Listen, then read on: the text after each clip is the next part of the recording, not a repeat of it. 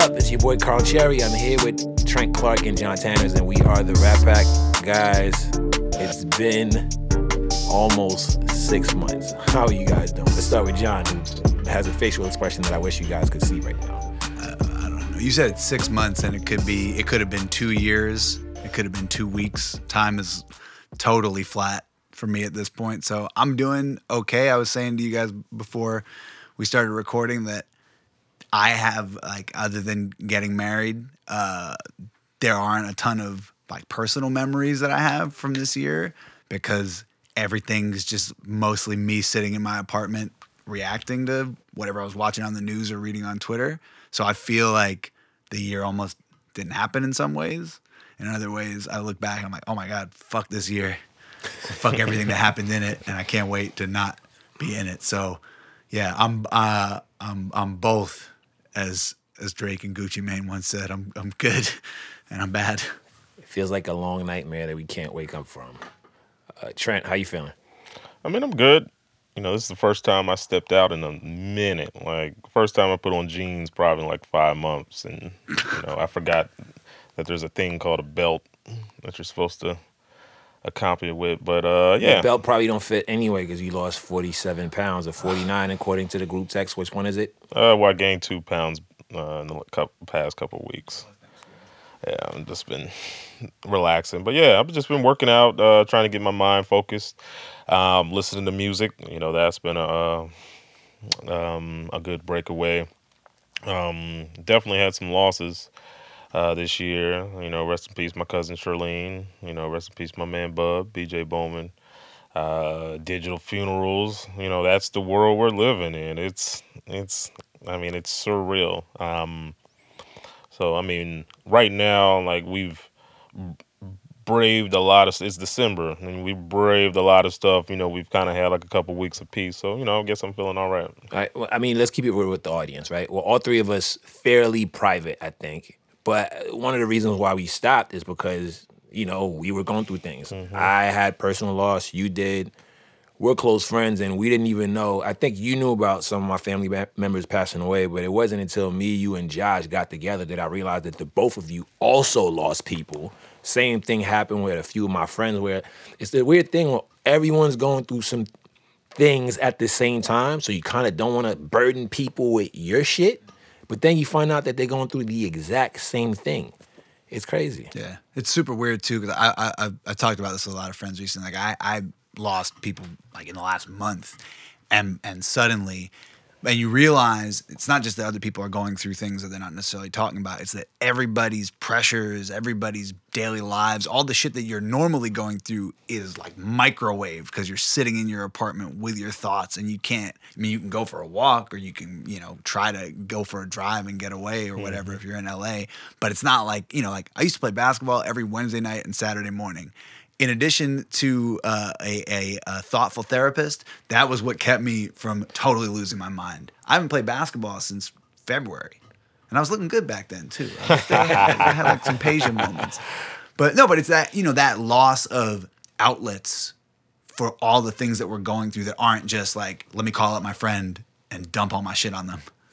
So I've been okay most of the year. I've been through like some traumatic times, but one of the releases you get when you're stressed is to go out with your friends to a fucking bar and get drunk. That release is gone. Even if you're, you know, Trent, myself, and Josh had a couple times on the roof. It was great, but it's different than going to a bar and feeling a certain type of energy. The music is loud and just like, it's a different type of release. It's crazy. And the other thing is, it's so funny how your perception of things completely changed, right? I was fine being in a one-bedroom apartment all these years. Mm-hmm. I was like, you know, I'm still single, so no need to rush for a house. Some of my friends that have been buying were like, Carl, are you looking to buy? But I was doing the thing where, like, I'm responding and it's a reflex. I haven't even thought about what it means to actually buy a house. And I'm like, yeah. And by June, I was like, fuck this one-bedroom apartment. This shit is crazy. I need to get out of here. It's crazy. Yeah. It's absolutely nuts. I want us to have fun today. Obviously, we're going to talk about 2020. But starting on a somber note, obviously, we're acknowledging what's been going on through the year. But a few weeks back, We had a moment that I don't remember us having in hip hop where 4 rappers got shot in a span of 10 days. Unfortunately, we lost King Von. I'll be frank. Is it Mo3? How do you pronounce his name? I say Mo 3. Because I Yeah, had, his manager was saying Mo 3, Mo on the because I heard on the someone, news. I heard someone credible refer to him as M3, and they confused me because I was like, wait, it doesn't read that way. But several days later, it was M3. Then Boosie got shot, and Benny the Butcher got shot. And I don't know if they got shot the same day, but the reports at least were published the same day or a day apart. And Trent, in our group text, you mentioned like we had to talk about this. So I wanted to give you the floor and have you express exactly what is going through your mind when you see these things happening. Well, I mean, from my perspective, I'm a little older, so I've seen rappers get murdered before, but in this particular climate, you know, a lot of these rappers are not only younger, but their careers really haven't picked off.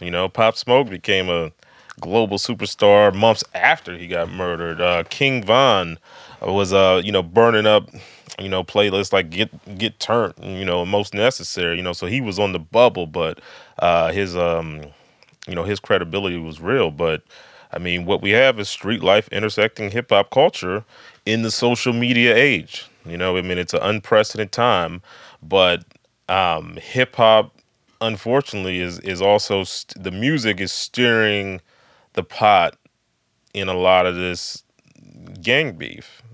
Like you're able to hop in the studio and make a song that millions can dance and ridicule to, and a lot of these rappers probably get comfortable, get popular, and think that they're loved and let their guard down, and the streets are still active. But unfortunately, it's really affecting the culture like no other because it's silencing the music. People are coming in as fans of the art. Like at the end of the day, the fans don't care what gang you're from, what street you're claiming, because they're never going to go there.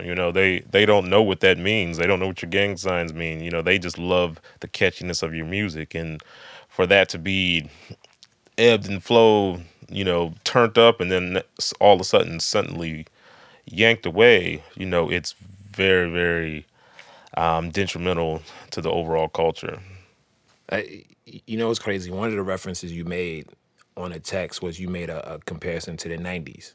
Because I think around the time of, you always had people who passed away, like rappers relatively known that got shot. I think Dollar, like I don't want to like sit here and try to remember like everything off top, but with that wave of XXX, it was now people, it was stars being killed Right. for the first time since the 90s. Like Right. hip hop has gotten old enough that rappers die from different causes now. Like, rest in peace, Guru. Like, pun, like, there's health problems also being factored in addition to, like, gun violence or whatever. But what's crazy is it feels like no one's learned from that era. Like, the references, everything, like, the understanding that everything is held against you, especially with social media and so much surveillance 24/7, it feels like no one's learning from it. And these guys are really young, 26 and below, and they're getting money really fast.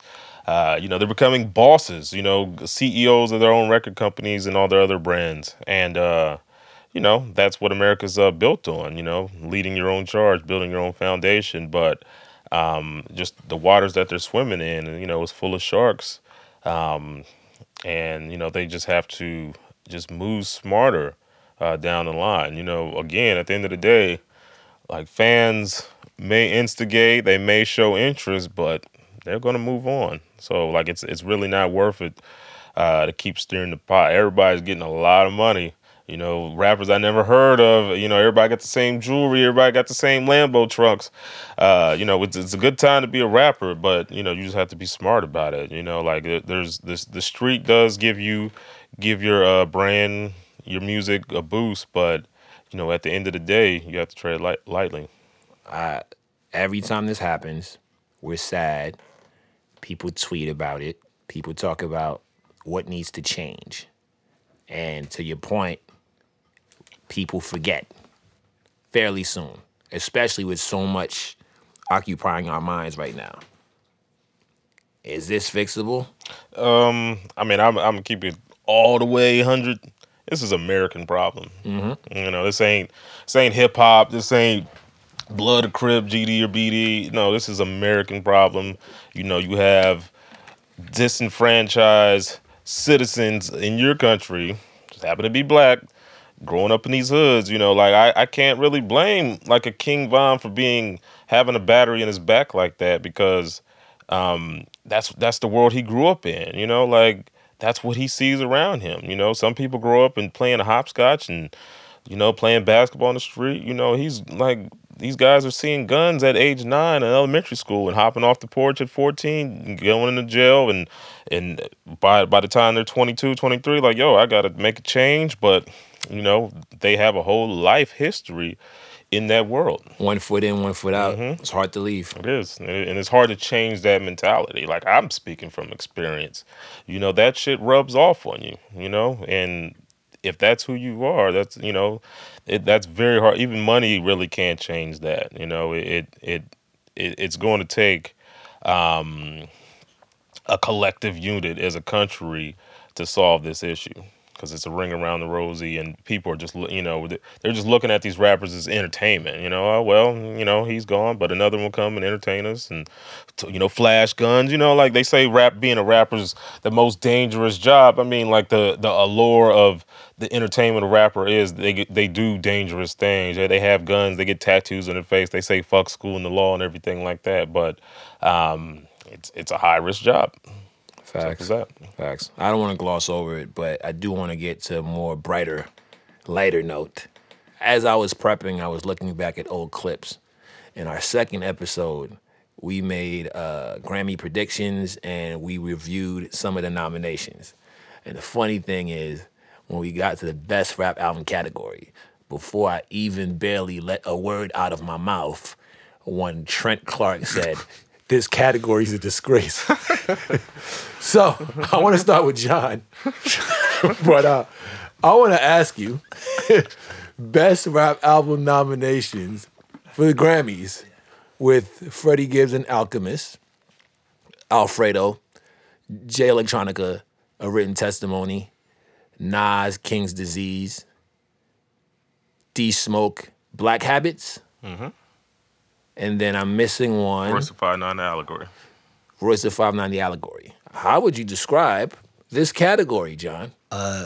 With the exception of D Smoke, I'm really excited to be at the 2009 Grammys again. This is gonna be great. No, I mean, in all seriousness, like, this has to be the strangest rap album nominee pool, or group rather, not pool, because that would be the entire pool of maybe the last 20 years. Like, maybe ever. I don't know. Like, I'm not mad at it because I'm intrigued by it, if that makes sense. Like, I want to know, for the first time in a very long time, I want to know the conversation that was going on in either the Zoom room or wherever this was taking place.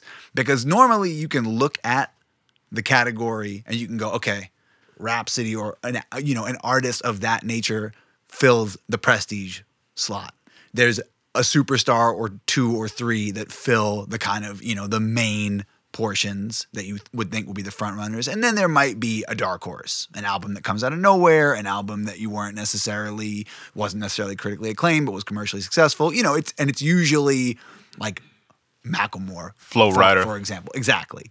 This is the first year where I truly don't know what that conversation was. And I don't know if that's because the impact of experiencing albums and songs out in the world was diminished because tours weren't going on, or because people just had more time to sit and listen to certain albums. I don't know. I also don't know what the average age of the voting committee is here, but I know we're going to talk about that. But yeah, I mean, this is just, and that's not even, I'm saying all this and it sounds like I'm being negative about the category, and I'm sure Trent, the face that he's making at me, he's like, you should be negative about this category. But I just think it's is unprecedented is the word I would use for it. All right, so we're gonna get to you, Trent, but you stepped on something that we were gonna discuss later, but it makes sense to bring it up now because obviously I want us to review the category and tell the listeners what we think it should have been. But I got in almost trouble the day of the Grammys because I made an observation, which was that this category was more traditional. It's not what I said, in fairness.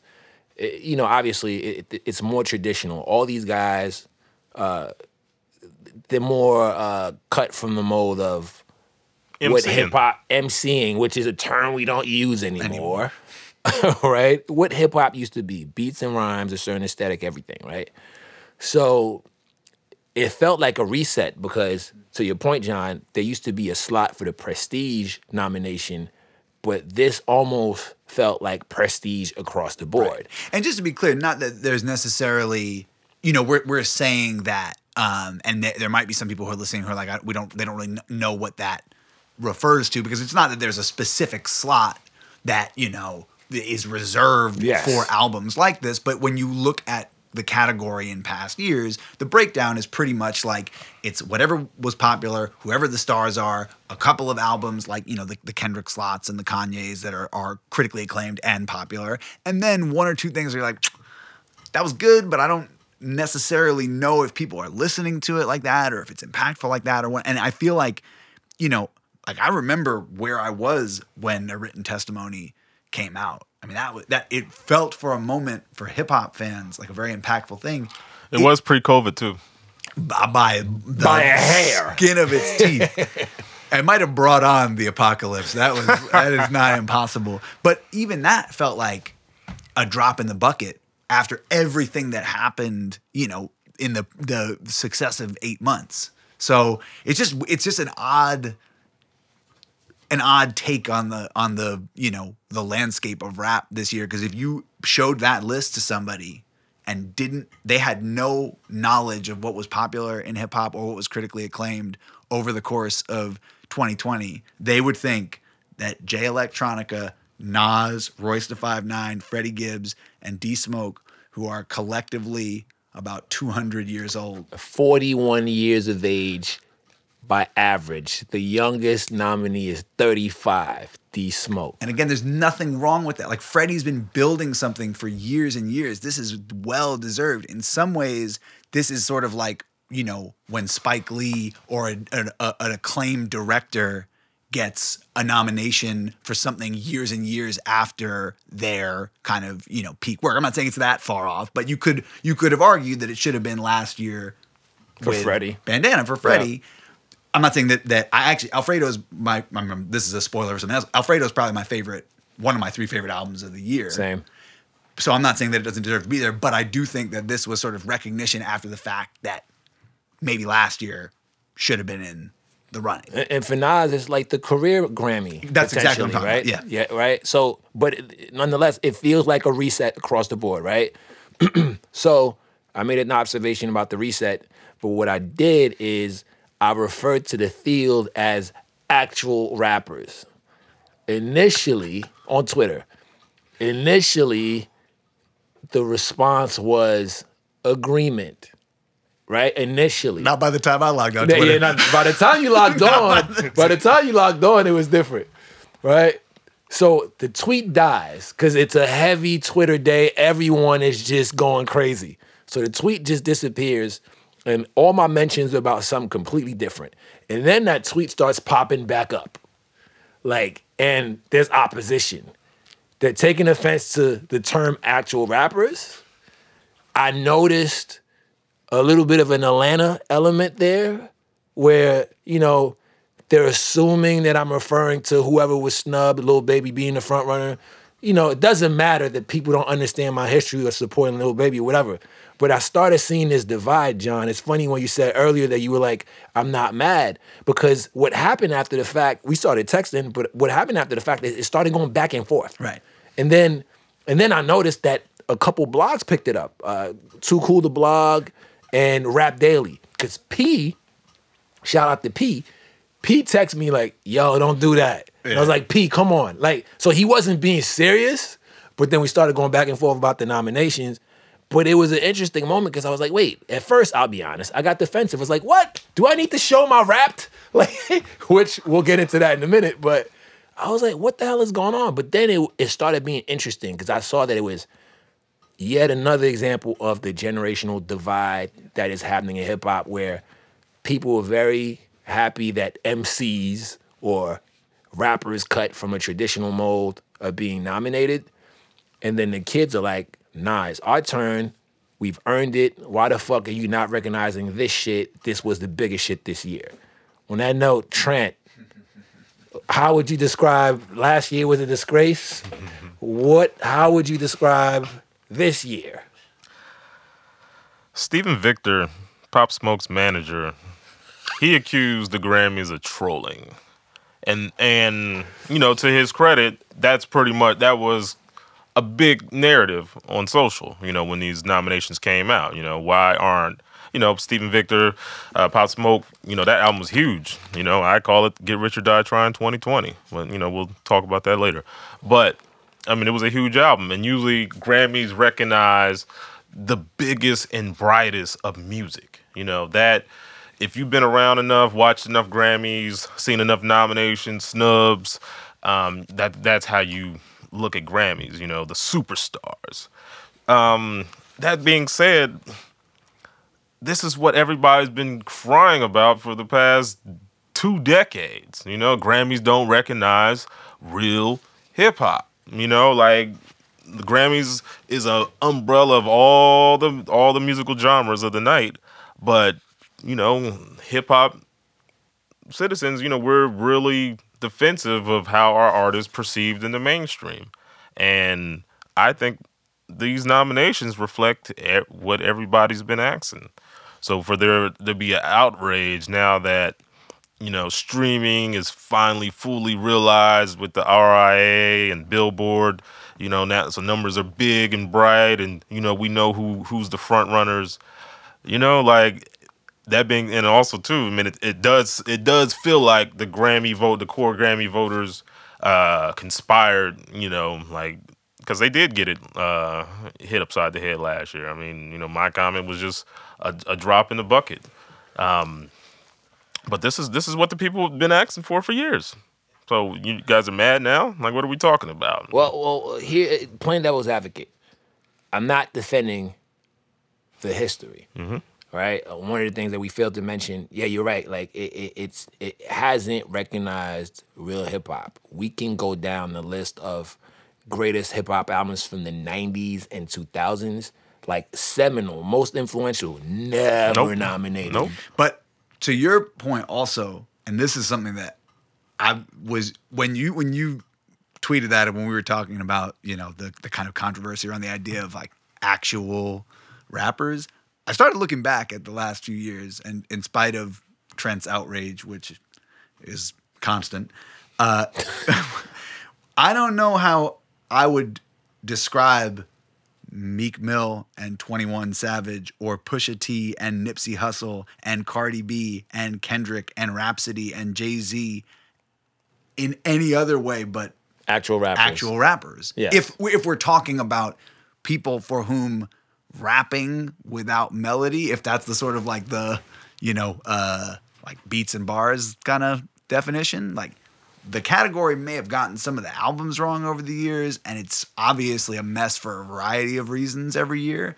But that was why I first pointed out, because I was like, a lot of these people just rap by classical definitions of what it means to rap without melody or the influence of other, of R&B or other genres in their delivery. I agree with you. I think, and obviously, we all know what it feels like to tweet in real time, right? Regrettably. Fast. Well, I'm not, listen, shit, my rap came in, so fuck y'all. I'm going to show y'all what I've been listening to, right? But in the moment, I think I was focused on the word reset, not actual rappers. Which, in fairness, one of the things I told you, John, over text is like, you know what, I misworded that. And then he was like, no, actually, it's good that way because it starts a specific conversation. But I was focused on the reset because I just don't know that we've ever seen a field like this where across the board it's a certain type of hip hop being represented. On that note, though, and Trent, I know you can't wait to get there. If we're outraged, I'll say we, because not all of us are, then who should have been nominated? If they got it right, Trent Clark. John Tannis wants to interject first. Before Trent says anything, we've been doing this. We've talked about the Grammys for 3 years now. 2 years on air, and 1 year we practiced, and it's in the vault somewhere. Yeah. When has Trent Clark not been outraged? All right? We need a lobby for this man to either be on one of these committees or start his own award show. The Trent Award. The Trent Award. The Trenties. This year, I'm with it. What? I'm with it. What a curveball. What the wait, you like this category? I'm not mad at it. Holy shit. Take us through it. Because yes. Little Baby and the two deceased superstars that really blew up, Juice WRLD and Pop Smoke. Yes. Wait. Juice WRLD is a very poppy album. That would have been that may have record. That may have been an issue. Rest in peace, Juice WRLD. All the respect to him and his team. Right, we were big supporters, but that could have been a weird thing also if they took a slot over Pop. Yeah, I mean, that's the Post Malone conversation. Yeah, but at the same time, no one's really picketing deceased rappers either. You know, like they wouldn't. I don't think that'd be a thing. I don't put it past nobody. I think there'd be a conversation. But that being said, those guys, they have enough face time, they have enough traction going, that they're gonna be all right. Like D Smoke, Royce, even the come up that Freddie has been doing. Like if you look at Freddie's history, like people are saying like, yeah, he might not be a big superstar, but he don't have no whack songs. That's what his core fan base is saying. So for artists like that to be recognized, I'm with it. Why not? Like the Grammys are just a promotional tool for an artist. Like there is no loser. Like Grammy week, you can if you're a guitarist, you can see Stevie Nicks and Wyclef, in the corner and get their contact and listen. If you're a rapper, Jay-Z's over there and like, yo, I got cannabis too. Let's collaborate. It's just. Wait. You're gonna have to rewind and explain what the hell you're talking about because I don't. Fuck. No, I don't know what you're talking about. The Grammys is an incredible promotional tool for your brand as an artist. That's it. Getting the nomination all the way. I'll put it like this: my birthday is March 1st. I've never had a Grammy conversation on my birthday.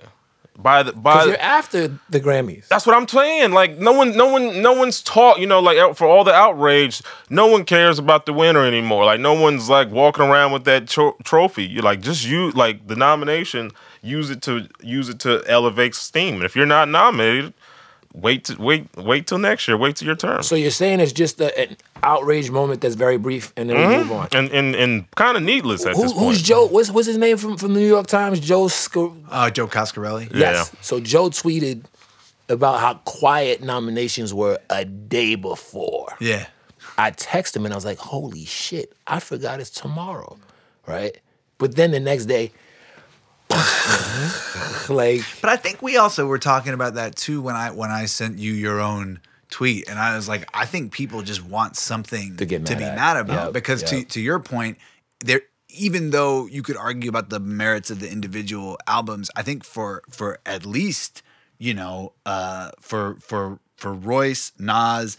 I mean, Jay Electronica is such an anomaly. It's hard to say where he fits in things. So let's put him to the side for a second. But for Freddie, Nas, and Royce, this is all kind of like a lifetime achievement / like recognition of where they've reached in their careers. And so as a fan of each individually, it's hard to be mad at them as sort of, all-timers or rising and kind of growing greats to be nominated.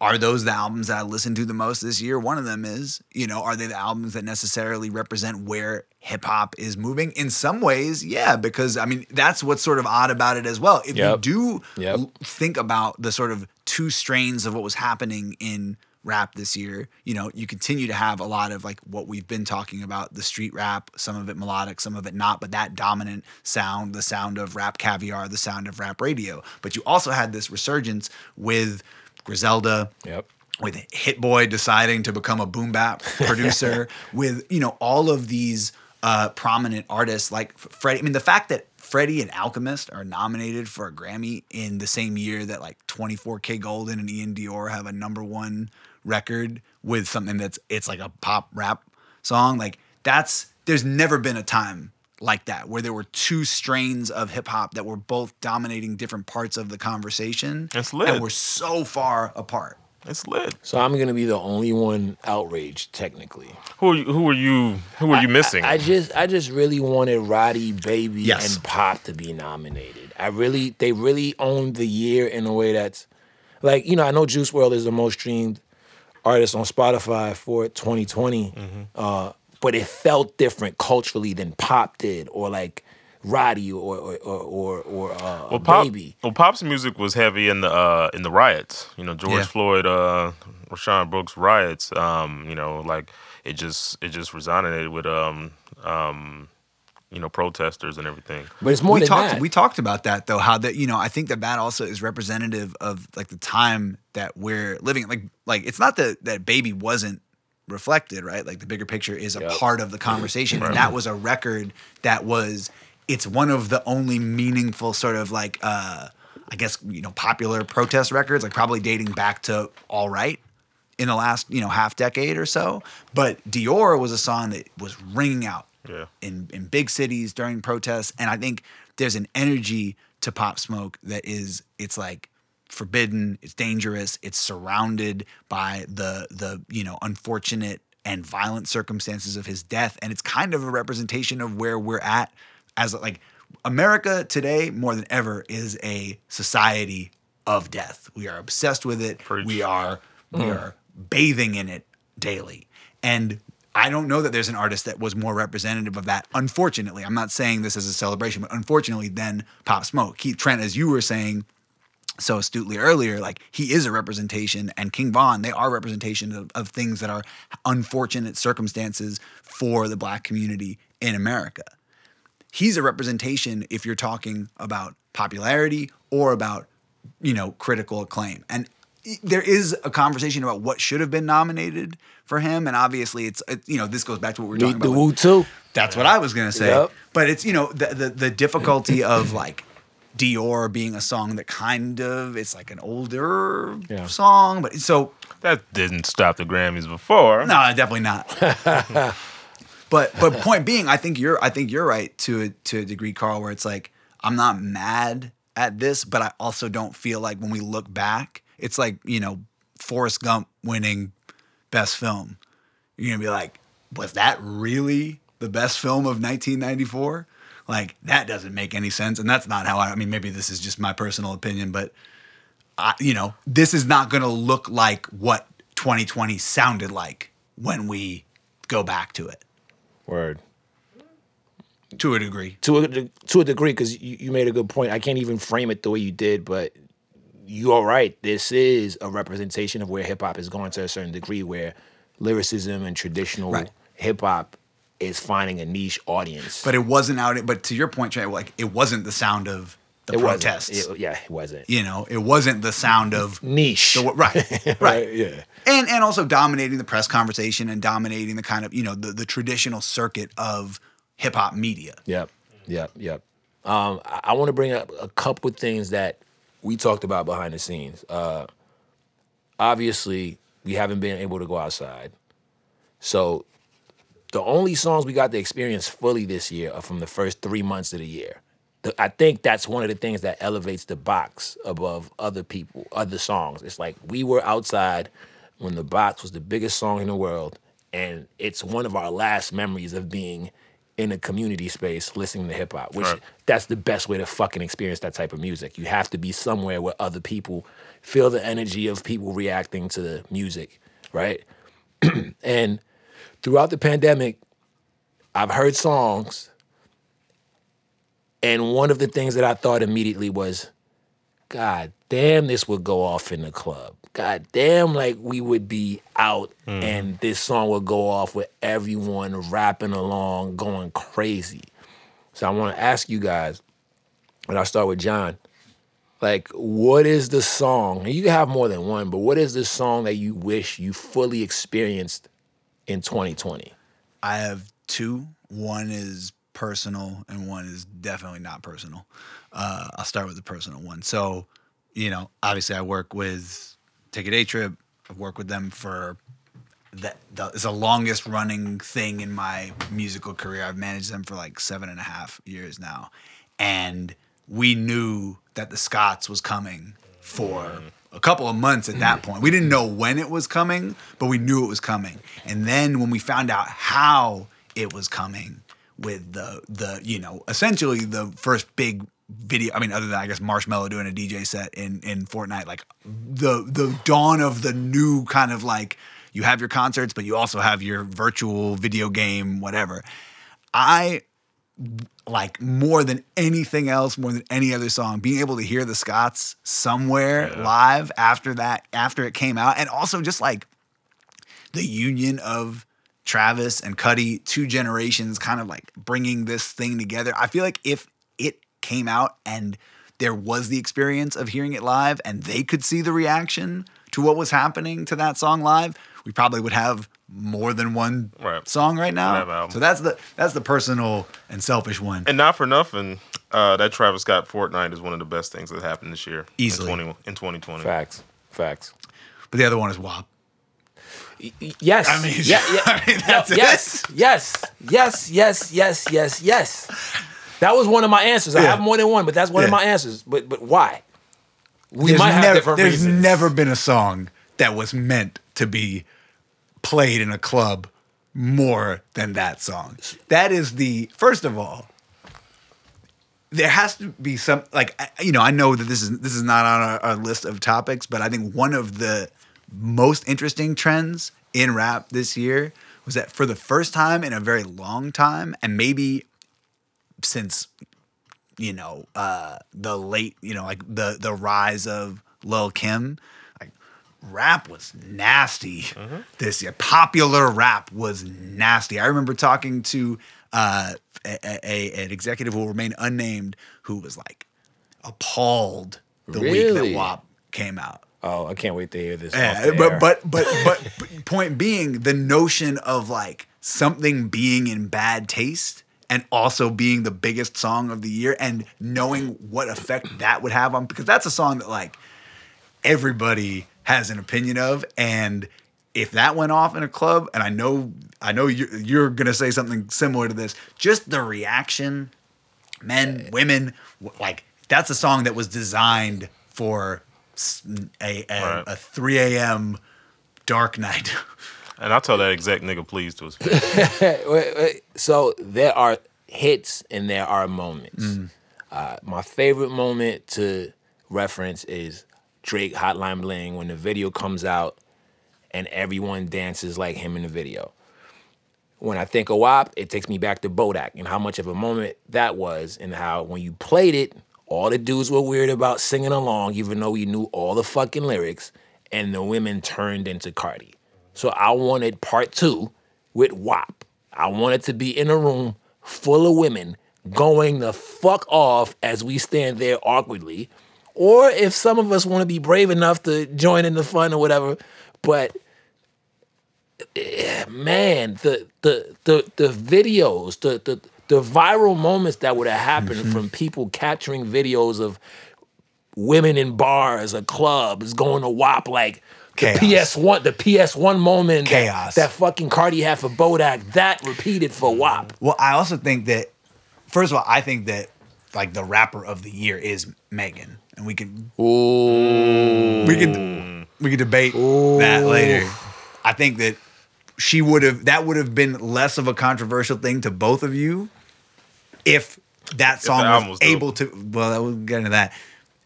If that song and Savage both existed outside of just primarily internet contexts. Wow. Okay. Because she dominated conversation. She dominated social conversation. She dominated musical conversation. She did drop great records. Dominated musical conversations? Not in terms of comparisons, like comparing bodies of work, but like we're talking about Big the songs, record that huge songs. we all wanted to see out. It's obviously not just her record, but she had multiple number ones this year. 2. That's multiple. Yeah. I know. But point being, and I get what you're saying, Trent, but I feel like she also had a strong enough collection of individual records and is a good enough rapper. If we want to talk about actual rappers, she raps. Right. The new rap pack term. Actual rappers. Actual rappers, yeah. That's it. The merch for season 2 is going to say actual rappers. I have no problem with Megan being on all first rap team this year. Yeah. Easy. We Paid, my favorite song of the year.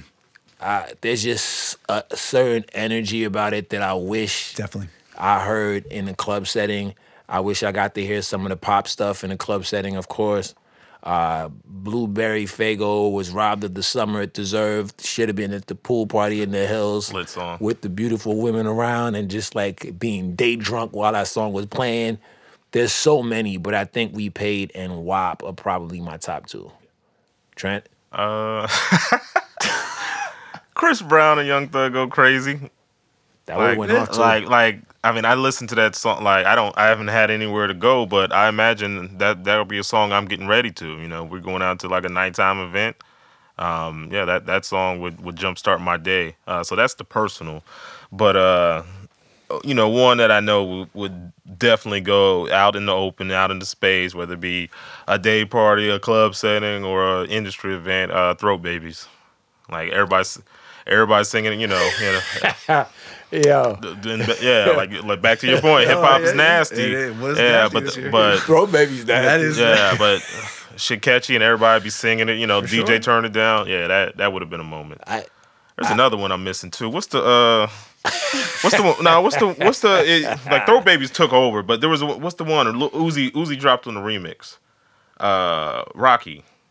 Party Girl? Yeah, Party Girl. That would have been another one. How much burn would that have gotten in the club? It would have. It's one of those pop a pill, sit in the corner, grind on somebody records. Yeah, I don't know that. I'm married. So. I'm not gonna lie. I'm not gonna lie. Your favorite Nav, Turks would have went off. That shit's hard. That shit's dope. Okay. There's so many though. All the Pop Smoke songs. I mean, that's the thing that's kind of weird about it too. Is that like when you go back, like we've talked about this a little bit in the kind of intermission that we had between shows. Like I feel like Future was robbed of a potential comeback moment because look, I'm not saying that High Off Life is DS3. No, but it's as close as he's come to recreating that energy, both kind of sonically with the production choices and musically and lyrically. I know that a lot of the conversation around it was like, it's just the same Future album again and again and again, which I'm totally fine with because it's a thing that he just honed that thing. And I really do, to your point, there are so many songs that just didn't have that kind of random moment where a DJ picks up on something and then suddenly, whether it's in LA or in the Bay or in New York, a record starts to catch because somebody is forcing the issue. And you brought it up. We can't gloss over how big Life is Good was. Big. Like 1 billion views in under a year. It took Gangnam Style, whatever that song's called, like 5 years or whatever. It was right there with the box. Yeah. It was, every week you 7 times platinum. You kind of thought that it was going to overtake the box. It never did. But it was right there with the box. One last pandemic-related thing. Has the pandemic made it easier or harder to cut through? For me, easier, 1,000%. I don't have to go out to meetings and, But we're not talking about you, Trent. Huh? I'm talking about music, like artists, like people trying to get noticed. Oh, okay. I mean, it has to be easier, like people. You have more people on their phones in routine. I'm not saying everybody's in the house, but everybody's has a routine schedule at this point. And if they're checking out the playlist or checking out Instagram, check wherever artists go to thrive and live. Like it's easier to pinpoint, and also for me easier to watch videos. So I imagine the same for everybody. So I understand why you said that, because there's a more captive audience now. Right. But if we're talking about emerging artists, for instance, and I think we've had a little bit of a conversation around that, think about emerging artists in 2020. There aren't as many breakthrough artists as we usually have in hip hop this year. Maybe touring's the answer. Maybe I don't think it's the whole answer, but I think What do you consider breakthrough? Just think. Mulatto broke through this year. Jack Harlow. Look, there are like Don Toliver, but it feels like there's less 0 to 60 stories. Like it feels like there's less of the list is shorter. Like, and I wish I had it off the top. I wish I actually took the time to look at the last few years, where it just felt like every year there's just a ton of new talent coming through. And this year just doesn't feel like the same. I think what we're also missing, it's not just touring, it's the conversation around certain live events, right? So like, and this is an example from a few years ago, but I remember when Anderson .Paak played Coachella, it wasn't playing Coachella that broke him.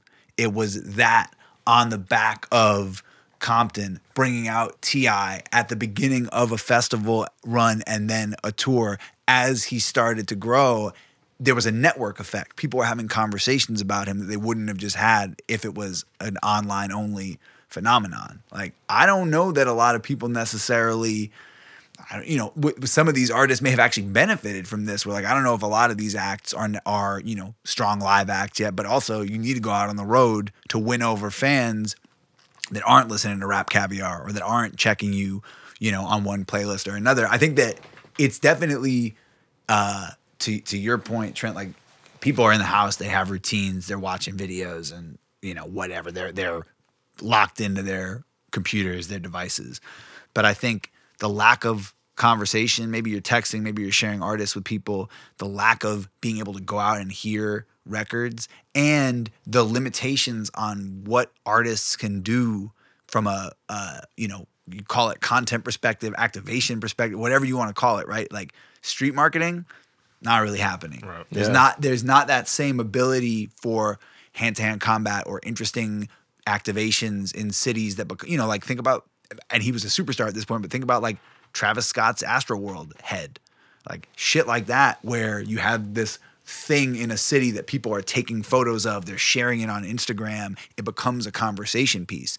There wasn't that much marketing that was like that, where you're looking at artists who are telling their story outside of their music. I think that people are finding new ways to do it. They're doing it through videos again, and they're doing it through social content that's just tweets or, whatever. But like, I think that there is that missing element of real world interaction that makes it so hard to figure out. Like, you put out an album, you put out a single, and it's gone a week later. Yep. Nothing's ubiquitous anymore. And nothing sticks. Yep. Like, if you drop an album, there are songs that stick. WAP was a part of conversation. It got conservatives mad. Like, it was, there are always those lightning rod moments that are, cultural dialogue kind of tent poles. But like, a lot of artists, like Freddie would have benefited from a Coachella performance and a tour. Yeah. I think you nailed it, because you used the word stick, and you just reminded me of like a conversation I've been having.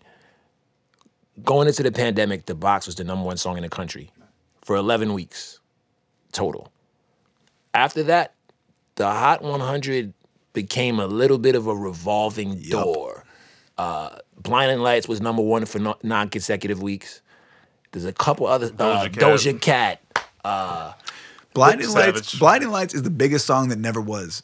Like, that to me is like, what is it? It's 1.7 billion streams on Spotify nuts. now, It's probably crazy. something similar on Apple.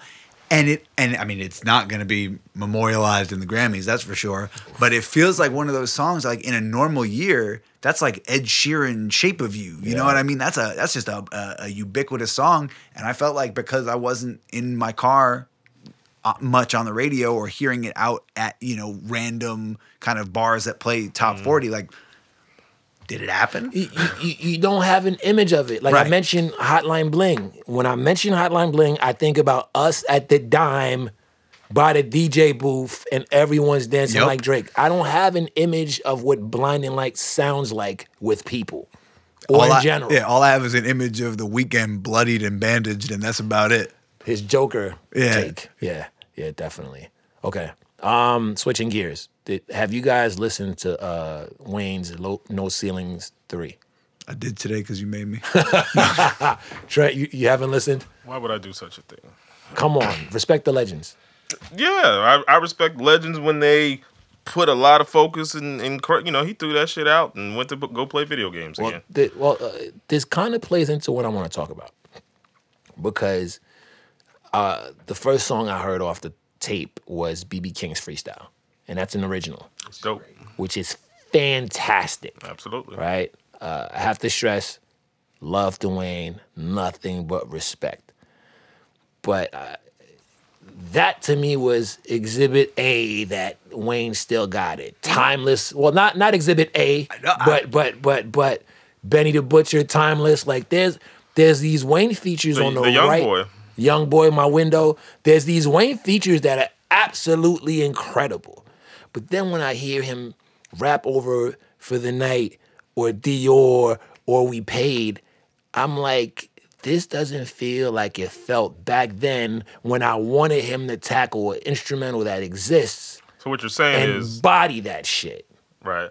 Basically, what you're saying is, I made the right decision by skipping. Nah. You gotta give Wayne an automatic listen. I'm asking something specific.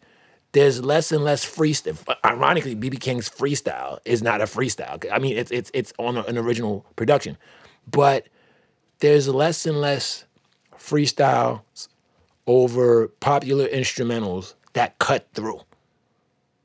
So my question is like, is it still effective? If it's not effective, then why is it no longer effective? Because I can't really. It used to be common, right? And I think part of the answer is really that mixtapes are now like full of originals.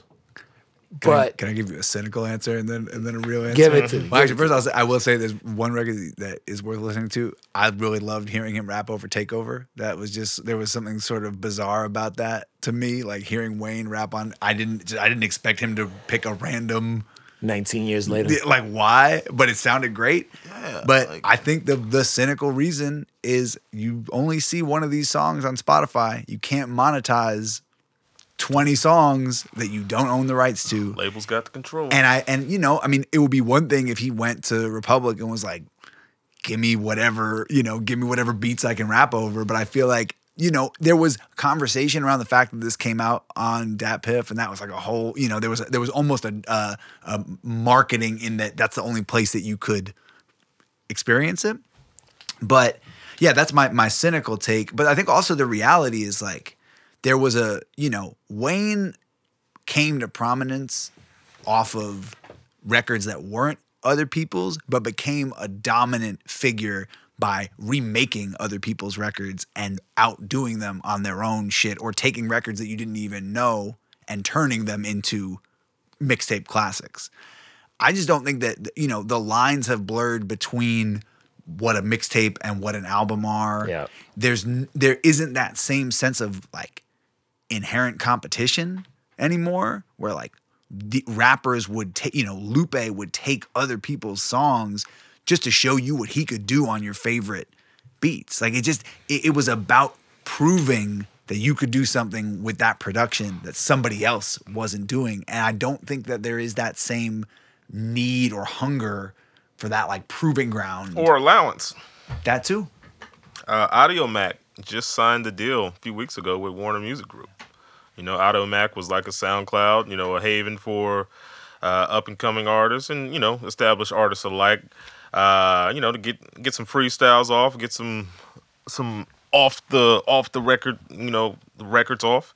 But now that everybody, like, the playing field has leveled, because everybody's listening to music the same way, streaming.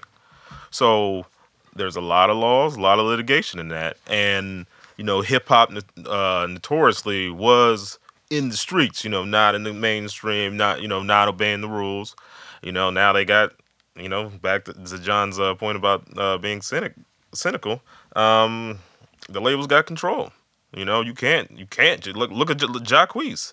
Jacquees went on a whole career building campaign, murdering people on their own song. No disrespect to anybody he did, but he did, and you can't find those songs anywhere but a dark place of the web, because I have the Trip labels in had my to. phone. I have the Trip remix in my phone. See, It's so good.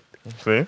But yeah, so I mean, it's and I remember in the middle of the blog era when copyrights and feds were DJ Toomp, T.I.'s producer, he was stressing the need for producers, hip hop producers, to make original production. And nowadays, with technology catching up, you see a lot of electronic, a lot of bass, a lot of non-sampled hip hop being created in space, and you see a lot of samples too. But it's all sanctioned by labels. I guess I was thinking more of from a qualitative standpoint. Like it just doesn't feel like good material as much as it used to. And you don't need. And if you look at Spotify or any streaming service, you don't need to. Like, artists are making hit records. I don't disagree with that. Yeah. I'm just saying that people are still not as many as before, Right. but people are still doing it. Wayne just put out a tape full of it. But he's from that era. Like, is Lil Baby going to do that next? So I was wondering if part of what was weird for me is that he's rapping over these beats, and I'm used to a certain type of delivery from those artists because they're from a different generation. I was wondering if that was part of the disconnect for me, where he's rapping over "We Paid," but it doesn't connect in the same way as 42 Doug and Lil Baby. At the same time, a fucking rap beat is a rap beat. Yeah, that's true. I also wonder if it, like to your point about Jacquees, it was effective, whether you were like loving the records, or there was obviously a bit of a comedic conversation around him on Twitter for doing it, but it worked one way or another because it got people talking about him, and it probably it resuscitated or it extended his career in a way that it wouldn't have had he just dropped a bunch of anonymous albums on Spotify. Hard to say if like, to use another example, like if Freddie did a mixtape where he took, because one of the things that he loved to do over the last kind of, in the beginning of his career, but also over the last few years, is like balance going and doing the like Backpacker albums, the stuff with Alchemist and Madlib, with doing more kind of, adjacent to the mainstream sounding music. Like, would it be effective if he went and then did a mixtape like that with production that's sort of, of the moment, or that's from songs that we recognize? Like, maybe. If it's just a conversation piece and it's not something where you're expecting some big commercial single and there's not all this pressure on it, yeah, it could be effective. I think one of the reasons that we're, either you don't want to listen to this other than your overall perspective on Wayne right now, we don't even talk about his political affiliations or whatever the fuck was going on a month ago. But like, he gave the mixtape classic lineage. It's a title that has a lot of expectations. He's an artist who is probably one of the most synonymous with the idea of like the mixtape era and the mixtape game. So for Wayne, it's like it has to be incredible, or why even do it? Word. Okay. I want to end by going back to what John said about Megan Thee Stallion being the rapper of the year. And you chimed in and said, I'd definitely give her first team. Yeah. Interestingly enough, Rap Caviar All First Team was Drake, Uzi, Baby, Roddy, and Pop. Wow. Who was she knocking off? In fairness, came out with it a couple months ago, pre-Meg album. That changes the conversation a little bit. I love Uzi, but I would drop him off. Say it again. Can give me repeat? Uzi, Baby, Roddy, Drake, Pop. Uzi's 2020 is aged interestingly. It's been real weird. I mean, I honestly would drop Drake. You know, But that's like dropping LeBron. Like at this point, Drake is one of the like No, it's he so ain't had no it's so LeBron yet. effortless for him. Second most streamed artist is on It's Spotify. crazy. It's effort. Like He's in my top 5. But he's in mine. Like, so think about it. Like a guy that we're thinking hasn't been. He's technically an off cycle off year. year. He's been doing it for so long at the highest level that you do take for granted the idea that like a mid-level year for him. We were talking about this on text too. A middling year for him would be the biggest year for most artists in their entire careers. Listen, hopefully I don't get in trouble for saying this because he's on the Rap Caviar team. I thought about it. no, it's I thought about it, like, does he? Because the It wouldn't be Baby's crazy. second team. I was like, he hasn't been as dominant as some of those other guys this year, But but, this- it is an off-cycle year. But this actually goes to your point from before we jumped on the air, because I was comparing 2020 and 2014, and I think what you were saying was that 2014 was sort of this weird kind of like changing of the guards. A lot of superstars didn't drop albums. It wasn't it wasn't a marquee year in terms of big tentpole releases. I think 2020 is so competitive, and the different kinds of artists that were putting shit out, the different sounds of rap. Like you could go to 10 rappers and probably have an argument for all of them at least hovering around the top 5. right. And to John's point, Uzi ain't safe because I drop him and put the Baby. We haven't even talked about the Baby this entire episode. Yeah, it's wild. That's It's wild. crazy. But you know why? Here's my guess. Because I guess I could say it. Like we got Roddy and that's He's one of the most streamed artists on Rap Caviar this year. But I think it's almost all based on Rockstar because it was massive. So that's the thing that confuses me about his year. Well, he started off kind of like the first Blame It on Baby album, but then the orange cover, the deluxe, all fire. But it didn't resonate. No Dribble didn't perform. No, Practice just picked up Peephole recently. didn't perform. Those songs are dope. Practice is the one. Practice is the one. All them songs. But you're right. We didn't talk about him all year. Even his all his show. brother's EP has got some joints on it. Like, yeah. Oh well. What So about 21 Savage? Savage Mode was 2 was great. Well, John, why is Meg the rapper of the year? I think that she dominated conversation. Like obviously this is not a gossip show. I'm Yes. going to get into why, but Yeah. I think that from the perspective of a rapper ascending to superstar status, she's the one to me. Like Baby obviously is very close. I think Roddy is probably my favorite artist that emerged as a star, but like to me, Meg and DaBaby have that kind of like, there's a magnetism to them.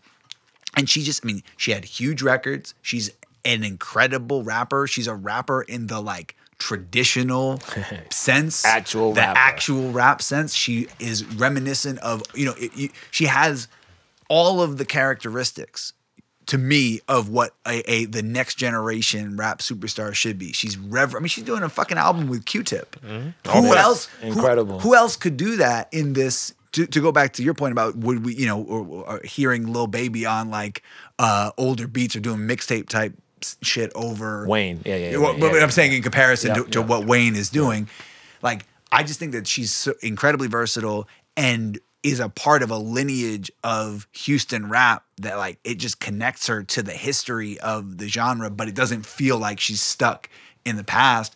And she's got tons of fans. Like she's an actual legitimate superstar. She's saying real shit. Her performances say something. I think when we look back on if what comes next for her is, what happened to Nicki after 2010, we're going to look back on this year and be like, that's the year that set her to be the superstar of the next whatever. And I decade. think this is the second year in a row she essentially did that. I just don't think it There was. was a leap this year. Yeah. But there was a leap last year too. But this leap is crazy. It is. Yeah. New York Times, fucking Time Magazine, most influential person. Yeah. The numbers are way bigger. I think she sold 103,000 first week. Her first week sale, the biggest numbers before was like 48 or something. I'm just saying.